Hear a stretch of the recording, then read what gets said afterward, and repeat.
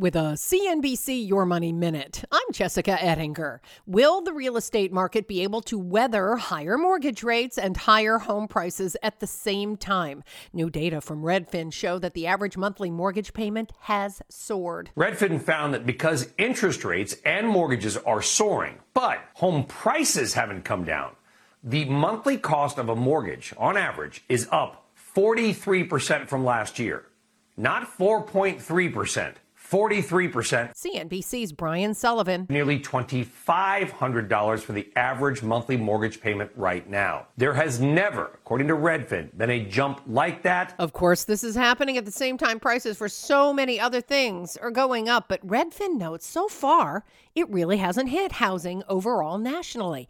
57% of recent home sales were for above asking price. There's lots more on how to be smart with your money, investing, and personal finance at CNBC.com. I'm Jessica Ettinger, CNBC. CNBC has quick and easy to understand business news updates at the open, midday, and close every weekday. Markets, money, and more from Wall Street to Main Street.